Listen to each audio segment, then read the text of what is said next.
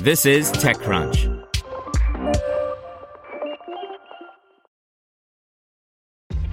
This episode is brought to you by ShipStation. You know, some things take a lot of work, like sending little robots to far-off distant planets. And just as that's challenging, so too is running a successful e-commerce business, especially when there's so much to do. So I want to introduce you all to ShipStation. Now, I love using ShipStation because of its easy-to-use dashboard, which makes managing orders and printing labels a breeze and super smooth. Oh, and the customer service is just out of this world. It's exactly what you need to help grow your business. Sign up for your free 60-day trial at shipstation.com/technews. That's shipstation.com/technews. This is TechCrunch. Swedish last-mile delivery companies Instabox and Budbee to become Instabee in $1.7 billion merger, by Paul Sowers. Swedish last-mile delivery companies Instabox and Budbee have announced plans to merge in an 18 billion krona, $1.7 billion deal. The two companies, which were both founded out of the Stockholm area in 2015, serve as the delivery and logistics partner for major brands, including multinational clothing retailer H&M, offering delivery services directly to people's homes, as well as automated lockers in strategic locations.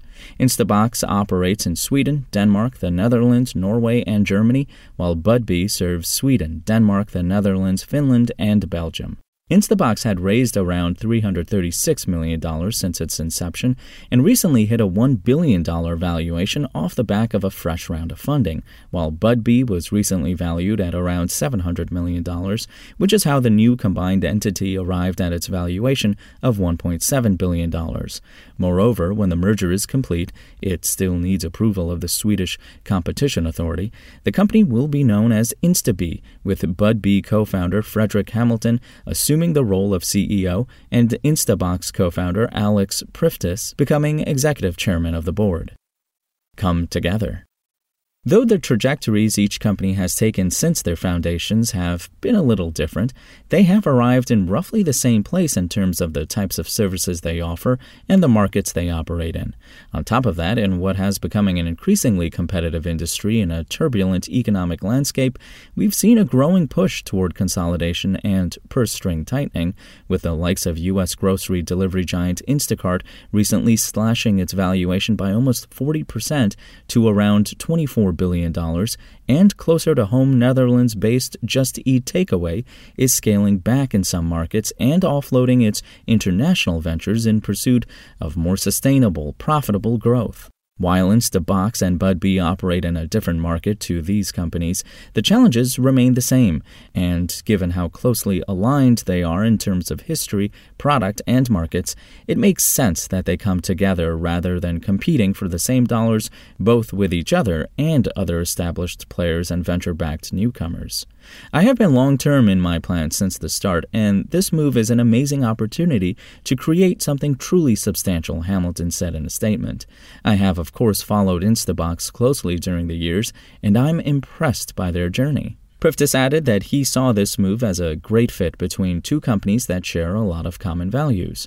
Instabox and Budbee's founders, along with Swedish investment firm Kinnevik, will be Instabee's largest shareholders, along with previous backers which include H&M, EQT Ventures, Creades, Verdane, AMF, among others. Spoken Layer. To hear everything you need to know about the week's top stories in tech from the people who wrote them, check out the TechCrunch podcast, hosted by me, TechCrunch managing editor Daryl Etherington.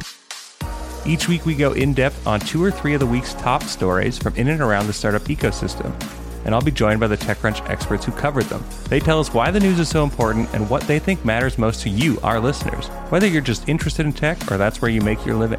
New episodes drop every Saturday morning, so be sure to subscribe to the TechCrunch podcast wherever you listen to podcasts.